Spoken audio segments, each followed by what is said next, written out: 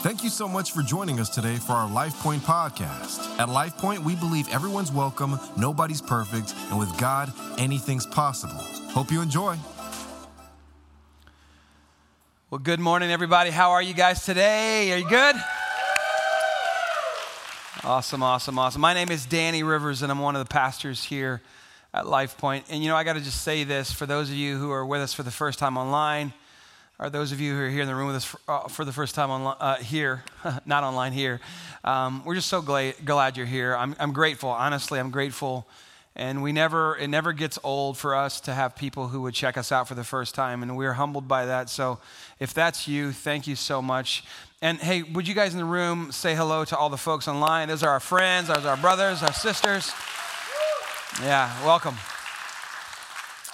We're in part 3 of a series called You're Not Far, and as I said last week, we are borrowing this idea from a pastor named Andy Stanley in Alpharetta, Georgia, just a personal hero of mine.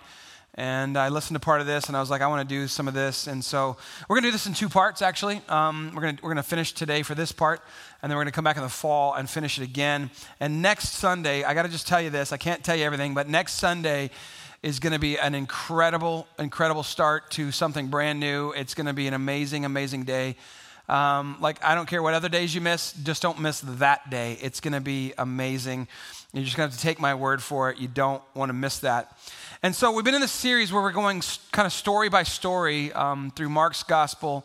And what we know from the gospels that Jesus came almost 2,000 years ago. And here's what he said he came to do. I want to just show you. First of all, he said he came to seek and save. These are his words, not mine. Seek and save those who were, do you remember this? Those who were lost, those who were far from him. He came for them. And then in Mark's gospel, in Mark chapter 1, verse 15, we've been reading this all the way through. Here's what he says in Mark 1:15. Do I have it? Is it on? There we go. He says, the time has come. He said, the kingdom of God has come, say it with me, near. So if it's come near, you're not far, right? The kingdom of God has come near, and what he means by that, he's brought heaven down, up there, has come down here, the rule, the reign, the king has come down, and then he says in response to that, here's what I want you to do. I want you to repent or turn and embrace a new way of life and believe the good news. So what we've been doing is story by story, talking about the fact that the waiting is over.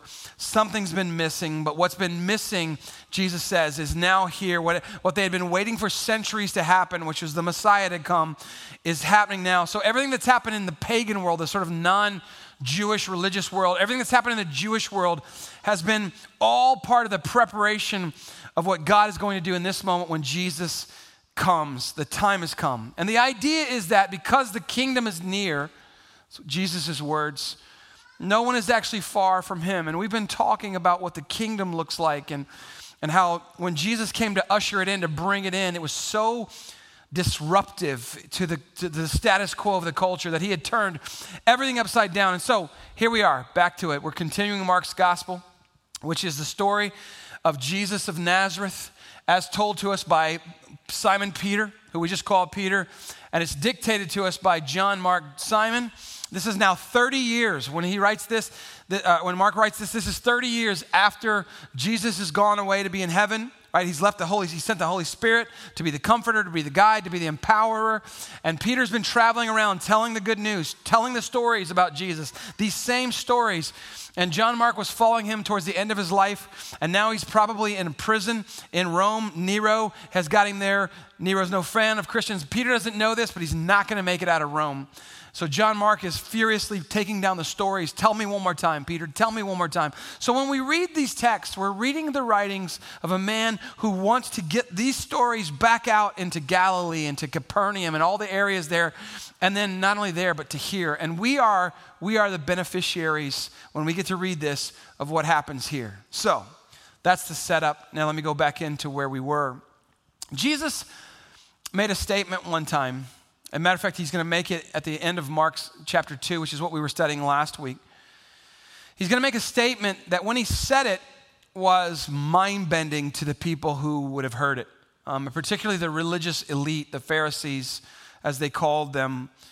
And it was going to be so disruptive that they would seek later on to kill him for statements just like this. Now, when we see this statement that I'm going to read to you, we're like, okay, I've seen that before. I've heard that. That's a cool thing, I'm sure, but I don't get it. Surely you have something else. But we have the benefit of hindsight, and we're just reading. But in the modern, in the culture, when Jesus says this, it's like, no way he just said that. So one day he's teaching. This is the last verse of Mark chapter 2, and he says this. He says, the Sabbath was made for man, not man for the Sabbath. So if you remember the very first story, Genesis chapter 1, God creates the heavens and the earth, and it says after he finished all the creations, on the seventh day he what? Do you remember? He rested, and he establishes a pattern that we work 6 days, or we work however your work schedule is, but we set aside one day to rest, to worship, to ponder, to consider, to slow down. And it's a gift from God to us to make sure that our rhythms of life are right. So the religious people would take this idea of Sabbath and they would turn it into something completely different. And so Jesus says, listen, I want you to know the Sabbath was made for man, not man for the Sabbath. Now you're reading this and you're going, okay, whatever. What else you got? But this was a massive shift culturally for the hearers who would be hearing this for the first time. And the reason that this is because in first century Judaism, and really even in modern Judaism now, in some capacity, the Sabbath is everything. And it was always presented as being somehow connected to the holiness of God or the otherness of God, like God's reputation is at stake. Like if you don't do this, if you don't rest, if you don't pause, if you don't stop, God's reputation is at stake. He'll be offended. And so you just simply did not violate this commandment. This is, by the way, one of the top 10, the 10 commandments. You guys remember those? This is one of them. Remember the Sabbath to keep it holy or set apart. But Jesus comes along and is like, hey guys, you don't actually understand what this is. Like you guys have turned it into something, because why he says this is people are criticizing him for doing things on the Sabbath that they didn't do. And so this is a controversy. And he says, listen. The Sabbath, it was made as a gift for you. You weren't created for the Sabbath. Now, Danny, why are you taking time to tell us that? Well, because this is huge and it has such a bearing on the rest of when we study through the book of Mark. Because as it turns out, what was true of the Sabbath, that it was made for man, not the other way around, is true of the entire law. But the religious folks, the religious leaders in that culture, and unfortunately, I would argue that even people in our culture, religious people in our culture, even if they don't do it intentionally, often take the words of God and they use them to manipulate people in a way that Jesus never intended. And so let me say it a different way, because I can see that you are going, what are you talking about, bro? Okay, all right. So let me say it like this. Nobody has children so that there will be someone to play with the toys. Right? Like when you guys got married, or if you're married, or when you get married someday, you don't go out and immediately buy a lot of toys and put them in a room and go, well, now what are we going to do with all these toys? There's nobody to play with the toys. We might as well make a baby so there'll be somebody to play with the toys, right? Nobody does this. You guys with me so far?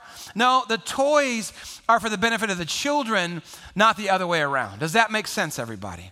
Now, just to be clear, I'm not saying that God's law, the laws of God and toys are the same thing. I'm not making them, all right? Just for the record, that man said that toys and God's law are the same thing. No, I didn't. Just an analogy. Everybody with me, right? So back to Jesus' point. Let me put it a different way. This is huge. In fact, this may be hard for some of us, depending on how you were raised. If you were raised in a certain kinds of churches, it may be hard for you to believe that God did not create us. He did not bring mankind into the world so he would have someone to keep his rules. Okay? His commands are for people because God is for people, and specifically God is for you. You have to know this. You have to believe this. So if there's a rule, if there's a law, God created it for you and for your benefit. The law, and I'm talking about the Mosaic law, which is part of the Old Testament, it was meant, Paul would come along later and say it was meant to teach us like a tutor. And part of what it was to teach us is that we couldn't keep it, and therefore we needed something else. We needed a savior because people couldn't live up to the standards of the law. So Jesus came in place of the laws, fulfilled the laws, and now we trust him to save us, not the law. Everybody with me so far? Amen, somebody? Come on, right? And so when Jesus dives into this Sabbath, tension here, it creates more tension and it stirs things up to the extent that he'll be arrested and he'll be crucified later on because he wouldn't play along with the religious people and how they had twisted his father's words. Now, God had a plan all along to have this happen, but these people played out God's plan because they couldn't stand what Jesus was doing right here. That he was putting people that he'd come to die for, he's putting them ahead of some of their traditions and their laws. So last week, I want to go, that's the setup, right? Everybody with me now? We're caught up. Last week when we finished, in part 2 of our series, we stopped at, I don't know, the other crowd thought it was funny. Anyways, we left, Jesus has called John and James and Peter and Andrew, and now he's going to add a 5th disciple. He's going to end up with 12, but at this point he has 4. We left off with him tapping a tax collector on the shoulder named Levi and said, "Hey, Levi, follow me." And if you remember this, the tax collectors were the worst of the worst. Like I think there was a movie called You're the Worst or a song or something like that. They were the worst. So they were collaborating with Rome, the Roman Empire, which had come and taken over everybody. They're collaborating with them. They're collaborating with a local Jewish governor to rip off their own people. And so Levi's the worst. And Peter and the other 3 disciples are like, "Dude, we just started on this journey with you, Jesus, but you're already taking this off the rail. Don't pick Levi. Anybody but Levi." They knew Levi. He had collected their taxes, I'm sure. And this is a small area. And then Levi's like, "Okay, I'll follow you. Where are we going?" Right? And from the following of Jesus, of Levi, there's a gap, but we don't get to know what the gap, but Peter doesn't tell us what's happening, so I'm just going to fill us in. So he's like, "Where are we going?" And Jesus is like, "What if we went to your house? And what if we used all that money that you've stolen from all of us, and we buy ourselves a big fat meal that you cook for us and give us," right? Come on, anybody with me on that? And so apparently Levi's like, "Okay, we'll go." And then Peter and Andrew and James and John are like, "Oh, this is getting worse by the moment. We should not be going to this dude's house. We should not have called him. We should not be going to his house." And then here's what the text says, Mark 2. While Jesus was having dinner at Levi's house, so he's called him, and then immediately, while Jesus was having dinner at Levi's house, many tax collectors and sinners were eating with him and his disciples, for there were many who followed him. So here's what I want you to understand here. So when Jesus taps Levi on the shoulder and says, "Hey, why don't you follow us?" There's other people that are following around and going, "No way he just did that." And so when they go to Levi's house, they're like, "Dude, we got to go see what's going to happen here because this is a trip. Nobody should do this," right? So there's many people who follow them, and not all of them go into the party, this Matthew party we call it, but there's many of them looking in. They're on the outside looking in, including the religious people, all right? So it's bad enough that Jesus is called Levi, who we call Matthew now, a tax collector. That's real bad, but now he's made it worse by he's gone into the man's house. And by the way, Jesus would do this again with a guy named Zacchaeus, another tax collector. He would go into his house. And going into a house and sitting at a table or reclining at a table, as Jesus does, is a symbolic a gesture of acceptance, like, "Hey, this is my guy. I like this guy." These are small fishing villages. They're all jammed together. I showed you last week in the map. Everybody knows what's everybody's business. And so you add to the fact that now tax collectors, and to use Jesus' word, sinners are eating with him. This is incredibly disruptive. I don't know if you've ever considered this before. If you read the Bible, if you've read the Gospels, it seems like everywhere Jesus goes, who else is there? Not just his followers, but there's always Pharisees. You ever notice this? They're always there. It's like, don't y'all have a job? Shouldn't you be teaching somebody something? Shouldn't you be handing out money or food to the poor? What's your job, man? Why are you always here? Well, here's the answer. We read last week in Mark 2 and chapter 1 that the news about Jesus, because he's healing people, he's healed a lame man, he's healed a leper, he's even healed Peter's mother-in-law, right? Which is the reason why Jesus would later on, Peter would later on, he would deny Jesus because he's like, "You heal my mother-in-law, I'm going to deny you later on down the road." Terrible joke. Somebody told me that joke the other day. "Where are you at?" And I was like, "I'll tell that at some point." So when you leave here, this is the joke. Peter denied Jesus because Jesus healed his mother-in-law. Anyways, it's not really why, but It's a good joke, all right. So his fame is spread. His name is spread. Now, Galilee's up here, Jerusalem's way down here, the Jordan River's here, the Sea of Galilee's here, the Dead Sea's down here. And news about Jesus was so profound that it had made its way all the way down to Jerusalem where the temple was, where all these Pharisees and religious people lived and did their business. And the words come down there and they're like, what's going on up in Capernaum? Hey, 6 or 7 of you, why don't you guys go up there and follow this guy around and see what's going down? So that's what they do. That's why whenever you see Jesus teaching, there was religious leaders there, they're shadowing him, they're following him around, trying to catch him, trying to trip him up.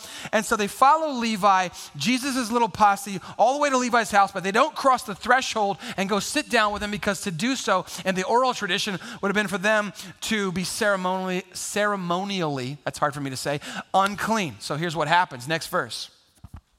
So when the teachers of the law, who were Pharisees, saw him eating with the sinners and tax collectors, they asked his disciples. So here's what I want you to know. They're like, psst, John, Peter, come out here. We can't go in there, come out here. Right? So apparently they go out there and they're like, hey man, why does your guy eat with tax collectors and sinners? Now there's 2 implications here. Number 1 is, well, why didn't he ever eat with us? Like, we would love to talk to him. We can't have a meal with him. Like, we can't even get coffee with that brother. We invited him to Summer Moon the other day. He wouldn't even come. We got questions. By the way, Summer Moon, y'all, it's right down in the corner. I'm just telling you. They got something called Moon Milk. It's better than Starbucks. Anyways, I'm not sponsored by anybody, all right? Just telling you it's there. So, number 1, why didn't he eat with us? The second implication is, then why does he eat with these people? He's a rabbi. He's saying he's a rabbi. We're rabbis. We don't eat with the rabble. The rabbi don't eat with the rabble. Scrabble. I don't know. It feels like a rap song or something. But in a form that's true of him, he doesn't back down. Matter of fact, he doubles down. And here's what he says. On hearing this, Jesus says, I don't have this memorized. There we go. On hearing this, Jesus said to them, it is not say this with me, the healthy who need a doctor, but the sick. Right? Remember, Mark's gospel, we're getting these stories. All of them are not just stories. They're painting a bigger picture. They're helping us understand a bigger principle. It's not it's not the healthy who need a doctor, but the sick. I have not come to call the righteous, but sinners. Now, I want you to think about Levi and all of his, remember the show The Office? Imagine all of them are tax collectors and they all leave and they go with Jesus to what's his name, Steve Carell's name, whatever his name is. They go to his house, right, Michael, right? They go to his house and they're all sitting there and they're like, Jesus, who's this dude, man? And Levi, who's this guy? He's like, dude, I don't know. He called me out. He said, let's go to your house and have a meal. I left, I went. And now they're like, wait a minute. You called us, Jesus, and now I think it feels like you're calling us sick, right? And it feels like you're calling us sinners. And Jesus is like, don't take offense, man. You ever have anybody tell you, hey, no offense, but I'm going to offend you hard right now, right? Come on, you know what I'm saying? No offense, but, you know. And Jesus is like, no offense, but you're sick. And maybe they kind of looked at each other and suddenly they realized who they are. And they realize what they've been up to, ripping people off. And somehow they're like, it's not offensive, it's true. Somehow because of how the story unfolds, Levi is ready to acknowledge his sickness. Remember, all he's done at this point is just leave his tax booth and follow Jesus to his own house. There's been no transformation yet. He's ready to acknowledge his sinfulness. He's ready to acknowledge what he's been up to. And I just want to stop for a moment and consider that idea. So here we have Levi, who a few hours earlier, maybe, we don't know how long it was between the time he called and the time they end up at his house, but maybe it's a few hours before he's just ripping off his own people and he's the worst. He knows that he's the worst. He knows now that he's separated from the family of God and he's doing it anyway. So what that means is Levi is never going to be heard from again. Once Levi passes from this life, because he's a shame to his family, to his people, because he's an embarrassment to his own culture, his community, no one will ever remember him again. Nobody's going to write anything about Levi. Levi is a nobody in this moment, and he's sitting here in his own home, probably a very nice home because he's probably got a lot of money from ripping people off. He's here in Capernaum, and he's considering whether or not, and is that true of me? Is that who I am? And what do I do about that? Am I going to give my heart to Jesus? Am I going to follow this man? Think about what hung in the balance of his decision to open up his heart, his life, his mind, and acknowledge, you know what? I am sick. I am a sinner. Think about what hangs in the balance, because he will go on, because he's going to make the decision to follow Jesus. He's going to go on, and his life is going to radically shift from a person who takes from people to one who gives good news to people in life.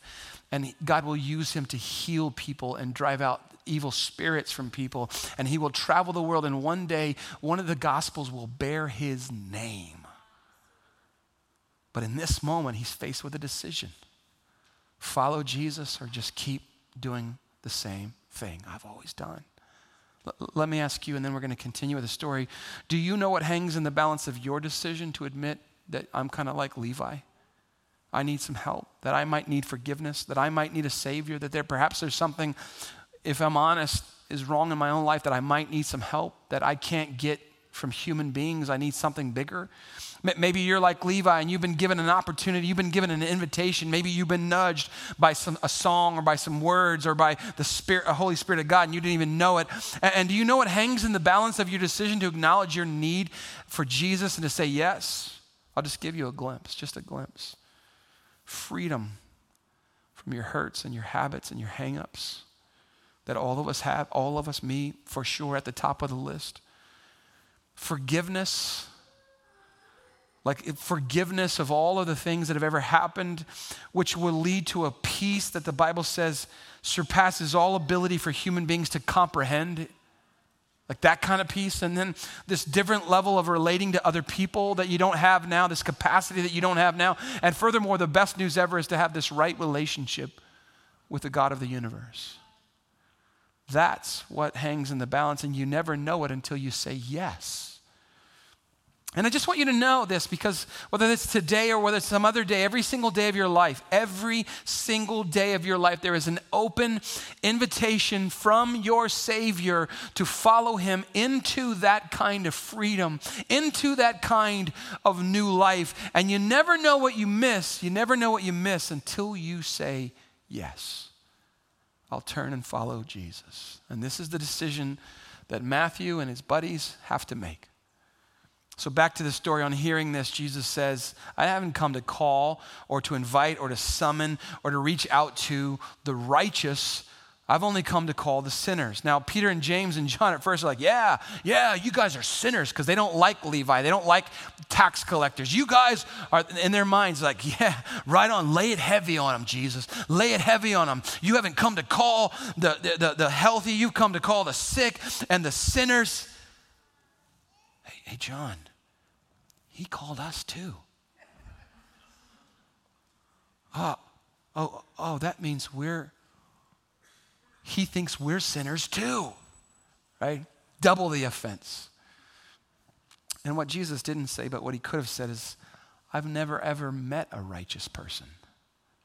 And what Paul would go on and say in Romans chapter 3, verse 10 is, no one is righteous, not one. And Jesus says, I've come to call everybody to this new way of life.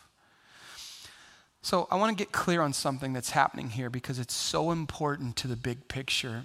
See, when Jesus is having this conversation with these guys here, when he's doing all the things that he's done, in this era, there was no such thing as evangelism. Like those of you who know that word evangelism, it's like, okay, I've believed the gospel, Jesus has changed my life, and now it's my job to go out and tell somebody else. You can't believe what Jesus did. I was lost, now I'm found. I was blind, now I see. You need to come and see. Come and see. That's evangelism. But in this era, there's no such thing. Like if you were a pagan, nobody was trying to pull you out of paganism. If you were Jewish, nobody was trying to get you to come to their thing. Like nobody ever called anybody to anything. What they would do, instead of leaving something, they would just add something to their thing. Right? You got to catch this. They would just add add something to the thing that they already had. So then Jesus comes along and says, matter of fact, let me back up just a second. This is why if you read Acts chapter 17, which by the way, please do so.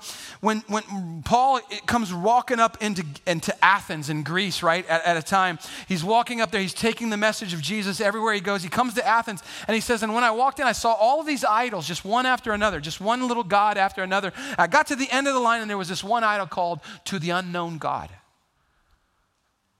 Something about that one different than the rest of them. But what Paul is demonstrating for us is that when somebody would they would have a collection of idols like, hey, in our country, in my family, we have these idols. These are our gods. But then Paul would go on and he would talk at this place called the Areopagus. And this is where all the philosophers of the day would come and they would share, the Bible says they would share all the newest ideas. And so somebody would be like, oh, in your culture, you guys have a god of fertility? Like my wife and I were having a struggle with this. I'm going to get your little fertility god. I'm going to add it to my gods. Oh, you guys have a God to the law of the harvest, like our farm stinks right now. I'm going to add that God to my collection of God. Nobody left anything. They would just add to it. And that's what Paul sees when he walks into Athens. Does that make sense? People didn't leave. They would just add. And so then Jesus comes along and says, I'm inviting you. I'm calling you. And what he's calling them to do is to leave something. Like I'm inviting you to abandon something. I'm inviting you to embrace something brand new. Leave behind your old ways and try something brand new. I'm inviting you. I'm calling you. I'm reaching out to you, Matthew, and all of your followers, all your friends. I'm reaching out to you to leave behind something. Now, this is important because we live in a time where we think it's okay to just sort of keep doing the same old things and just add a little bit of Jesus to the mix. Add a little faith to what we're already doing and blend it. But Jesus does not say that at all. He's come to call us to something brand new. And we'll find out here in just a second that you can't just add him to the mix. You got to leave behind some stuff. And the reason Jesus invites Levi in and Peter and Andrew and James and John and the reason that his invitation then extends to all of us is because the time has come. That's what he said in the beginning of verse 15. The time has come. The wait is over. All the other religions, all of the pagan religions and all of the religions and cults of the world, including Judaism, all of them are pointing to a time when God will reveal himself in Jesus in such a way that Jesus would invite the entire world to come, leave something behind and follow him. Listen, leave something behind and follow him. It's a brand new kind of kingdom. It's a kingdom of the heart. It's a kingdom of the mind, of the conscience. The kingdom of God, he says, has come near, which means that you, no matter how far away you think you are never far from God. You are just one turn away, one decision away, one shift in mindset away, because he's close. So Paul picks up on this in Acts 17. He does this exact same thing that Jesus is doing here. He says in the Areopagus, he's in this convention center, this place where ideas comes, and he preaches this incredible sermon, like the prize of all this. He wins the prize for all times. And he gets to the end of his sermon. He says, I want to tell you about this unknown God, this one that you think you don't know. Let me tell you, this is the true, the living God. And he goes on and talks about how in him we live and we move and we have our being. And then he gets to the end of it and he says, listen.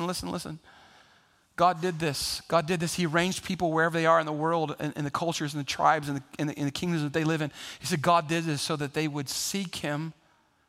And perhaps this is the decision Levi has to make. And perhaps reach out for him.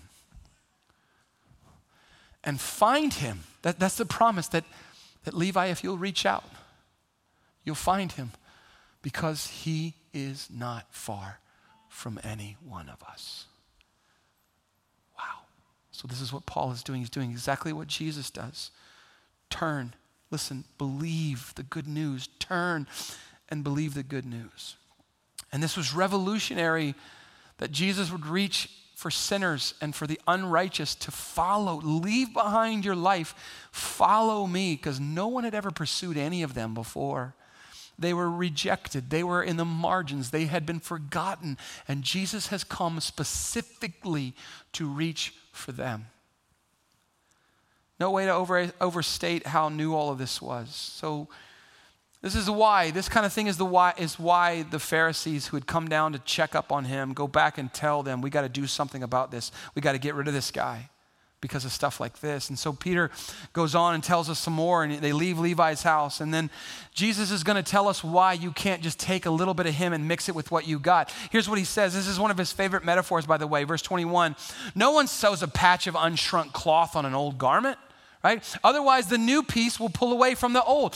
You guys know what I'm talking about, right? When you get a new pair of jeans and you wear it for 3 or 4 times, and then you got to put it in the washer and the dryer because by now it stinks. Come on, y'all know what I'm talking about. And then when you go to put it back on, what happens, y'all? Come on, what happens? It's like, dear God, what happened to these jeans? And the ladies are on the bed, trying to wrestle themselves into them. And dudes are like, I give up. And they just put on baggy shorts. Come on, dudes, right? This is what we do. Like, I ain't wearing that. Right? And so because it shrunk, or it either shrunk or you grew. That's the only 2 options, right? My testimony is that I grew. Come on, somebody. I grew because I like to eat food. And so he's like, listen, he's telling these people this. You don't take old cloth and put it on something new, or a new piece of cloth, right, that's not been shrunk yet, right? You can't do that. Like I don't know if you guys know this, but when I was a kid, some of you are too young to know this. Back when I was a kid, my mom would hand me down clothes. Y'all don't know about hand-me-downs, do you? Y'all don't know about that. This is back in the old days, right? And I was the youngest of 3 boys. There was 4 of us, but I was the youngest of 3 boys. And they were 5 and 6 years older than me. So by the time it came to me, it wasn't even in style anymore. And y'all don't know about this either, but we had these things called Tough Skin jeans. That was the brand. Anybody know what I'm talking about? This was from Sears. And the whole idea was not comfort, not utility. It was just survive the horrors of being worn by a young boy. Come on, right? So it's all rigid and stiff and horrible. And then they sewed patches into the knee on the inside where they would chafe your knees, where when you wore shorts, you'd be like, I got this from praying so much on my knees. Does anybody know Tough Skins, right? And so by the time they got to me, they would have a hole in them. And so my mother would not throw them away. Here's what you also don't remember. She would take somebody else's jeans and make cutoffs out of them, right? Strings hanging down, all nasty. They won't even let you in the pool. You can't wear those in the pool. Your strings will clog up the thing. This is true, right? And she would take the part that was left and she would use those for patches on my jeans. What was I talking about again? Oh, yeah. Jesus has come to make sure they understand you can't take the new thing I'm bringing you and just jam it on your old thing. It'll tear away. And he's like, furthermore, it's just not the clothes, because the clothes were expensive. They would never throw them away. In fact, they would save them even when nobody was wearing them, so they would have a patch when something broke or when something tore. And he says, in the same way, you would never take new wine and put it in an old wineskin, because the old wineskin is brittle now. It's stretched. And so if you put new wine in, it's just going to burst and it's all going to go all over the ground. And they're like, okay, yeah, so what's your point? And Jesus is like, let me tell you something. This is a brand new thing. This is a brand new, unique worldview, and it's like the new wine. It's like the unshrunk, the new cloth, and the mental image of a torn cloth and a burst wineskin just sort of punctuates for the listeners who in this time know exactly what he means. It punctuates the impossibility of trying to blend Jesus' new teachings with the current cultural system that they're part of, which is first century Judaism. He said, I've not come to blend anything. I've come to change all of it. I'm creating a brand new movement, what he would go on and call an ecclesia, which we would call the church now. I'm come to create a brand new container. I'm going to do away with the old temple system and the sacrificial systems that all of you guys know. I'm bringing something brand new, which is going to be so much better for you. And there are going to be people that are listening to me right now. They're going to try to hold you back and try to pin you down. And they're going to try to hang heavy weights on you. And I'm coming to tell you, I've come to set you free from that. And you're going to be part of something I'm going to call the church. And he would go on and say, and the gates of hell shall not prevail against the church. I don't care what the world comes up with, what culture comes with, they will not prevail against the church of the living God. Will not happen.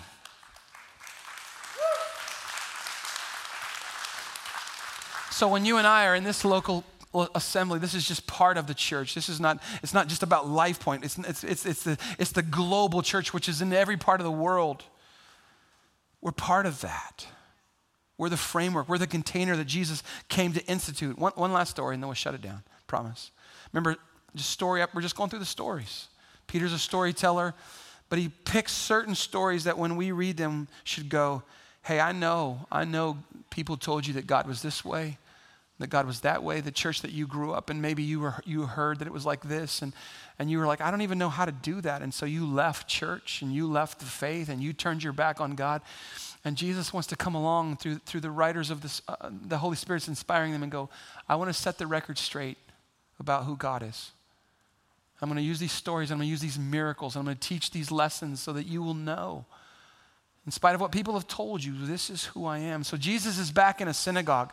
Synagogue is like a local expression of the temple down in Jerusalem. And so people would go here because Jerusalem's 6 or 7 days by walking down there. And so he comes into the synagogue on the Sabbath to hear the word, to maybe even teach it. And there's a man there. Jesus sees this man there. Peter sees the man there, and the man has a shriveled hand. That's the words that Peter uses. And so maybe he's injured it when he was a child. Maybe he was born that way. Maybe something's missing. Maybe he broke it when he was working on something one day, and there was nobody to set the bones right, and so it's shriveled, it's atrophied, and so now it's a shame to him. It's an embarrassment. He probably hides it, and so he's in there, but Jesus saw this.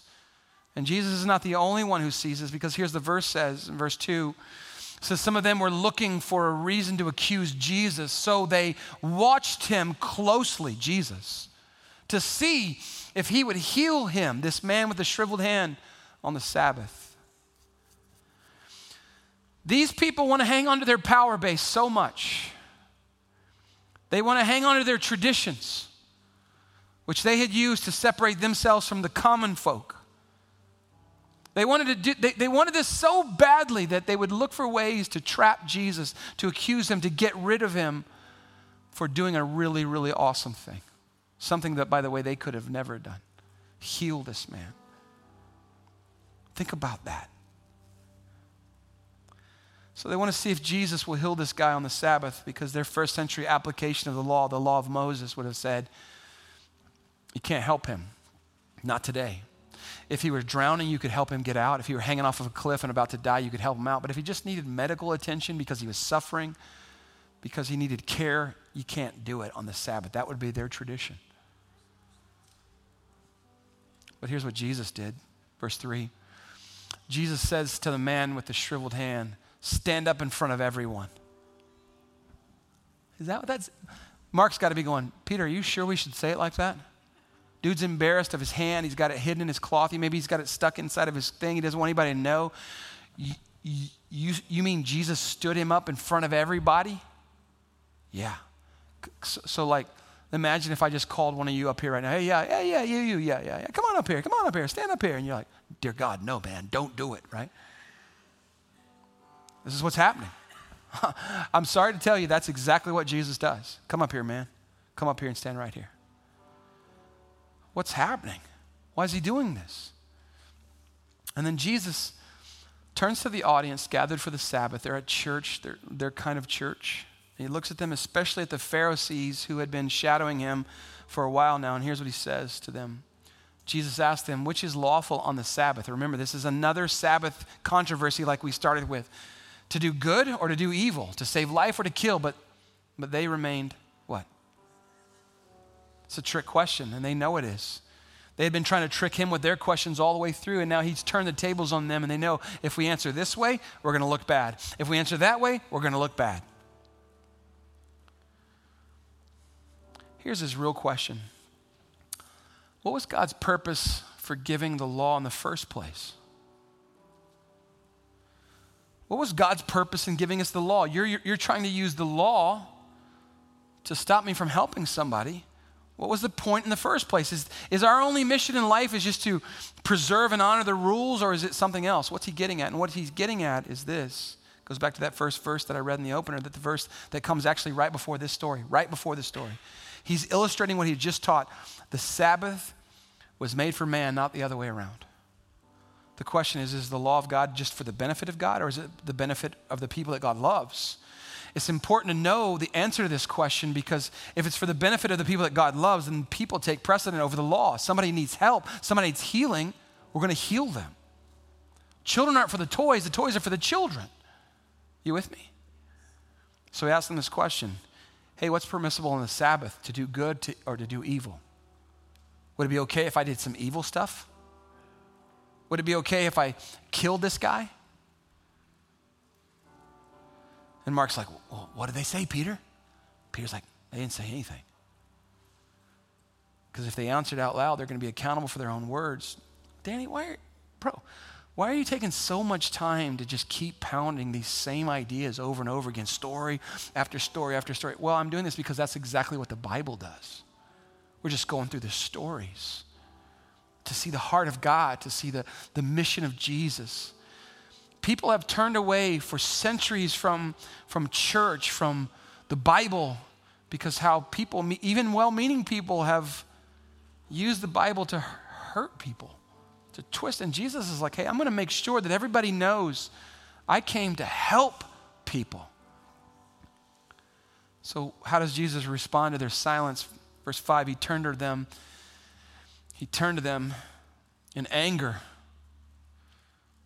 and deeply distressed at their stubborn hearts, their religious hearts. And he says to the man, stretch out your hand. So the guy takes his hand out. And his hand was completely restored. Just like the leper we read about last week, just like the leper who was completely healed and whole.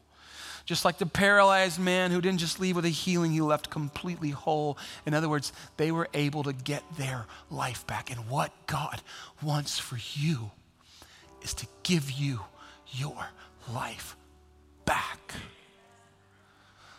Not the life that you think you want, but the life that Ephesians 2:10 says that long ages ago God created for your good, that you would walk in that you would walk the life that he planned for you. He wants to restore it back because the choices that we make and the sins that we've sinned and the things that have happened to us and the way the enemy has used to try to seek to kill, steal, and destroy us, we're coming to Jesus now and he's like, I just want to give you your life back. I'm going to restore you. In the same way that the Father restores the prodigal son who's gone off and wasted it all, he gives him his sonship back. He restores him to his original design. That's what he does for this man here. But why is he angry? Why is he so deeply distressed? Because religious people had used his own father's words and had interpreted them in such a way that they hurt the people that God most wanted to help. And people have been doing that honestly ever since. And then this insane response by the Pharisees in verse 6. Then the Pharisees went out after this healing and began to plot with the Herodians. This is Hellenistic Jews who are fans of Herod, the king of the time, how they might, what? Kill Jesus. Wait, what? You guys want to murder this good man, this rabbi, because he healed a guy on the Sabbath? For us, it's like, that's insanity. But they understood that the Pharisees understood what we often miss when we read these stories, as there was no way to blend their old ways with his new ways. They can see clearly that if he's allowed to keep doing what he's doing, then they're done for. And so they are so desperate to hang on to their power, so desperate to hang on to their traditions, that they take him out. But before we go, 2 quick takeaways. This is so important. If you're like Levi, who Jesus called a sinner, if you're like I am, who Jesus would have called a sinner, the first takeaway is for you, you are invited to follow Jesus. Wherever you are, whatever is going on in your life, whenever you want to start, whenever that is, if you are somebody who is willing to acknowledge like Levi did, you know what? Something is in fact wrong with me. I am sick in a way. I do need some help. I can't dig myself out of my own hole. I can't be the husband I swore I promised that I'd be. I can't be the wife that I promised to be. I can't be the parent that I want to be. I can't show the respect to my parents I know they deserve. I can't stop saying things that I don't want to say. I need help. If that's you, the invitation is wide open to you. If you lived in the first century, I would tell you how it would go down. If you were you right now, but you lived in the first century with whatever it is that you've got going on in your life, whatever baggage, whatever hurt, whatever hang-ups, Jesus would have sought you out personally. He had come to you and said, hey, he would have tapped you on the shoulder and said, hey, follow me. Come on, let's go for a walk. And then he would have taken you to your house, just like he did Levi. And he would have walked in there and you would have been uncomfortable with what he found inside your house, but he would not have been uncomfortable with it. He would not have been. And he would have been comfortable with you until you became comfortable with him. That's what we see modeled in the story. He just went to their house. He didn't say, hey, change everything. He just went to their house. And he was comfortable with them. And one day, they became comfortable with him to the extent they would say, I will follow Jesus. Second thing is, if you're a follower already, you would say, yeah, Danny, I'm a believer. I'm a Christian. Second thing is yield to Jesus. Say yes to Jesus. And here's why. When your will bumps up against his will, say yes to Jesus. Because we live in a time, we live in a culture where we think, hey, I can live however I want and just go, hey, but I got Jesus in my back pocket. And Jesus would say, no, I have some commands too. And they're not burdensome to you, but when and inevitably they will, whenever my will collides with your will, I want you to step back and go, Jesus, I yield to right away to you. What do you want me to do? And he would tell you the same thing he would tell to the first person, the first kind of person, turn and follow me.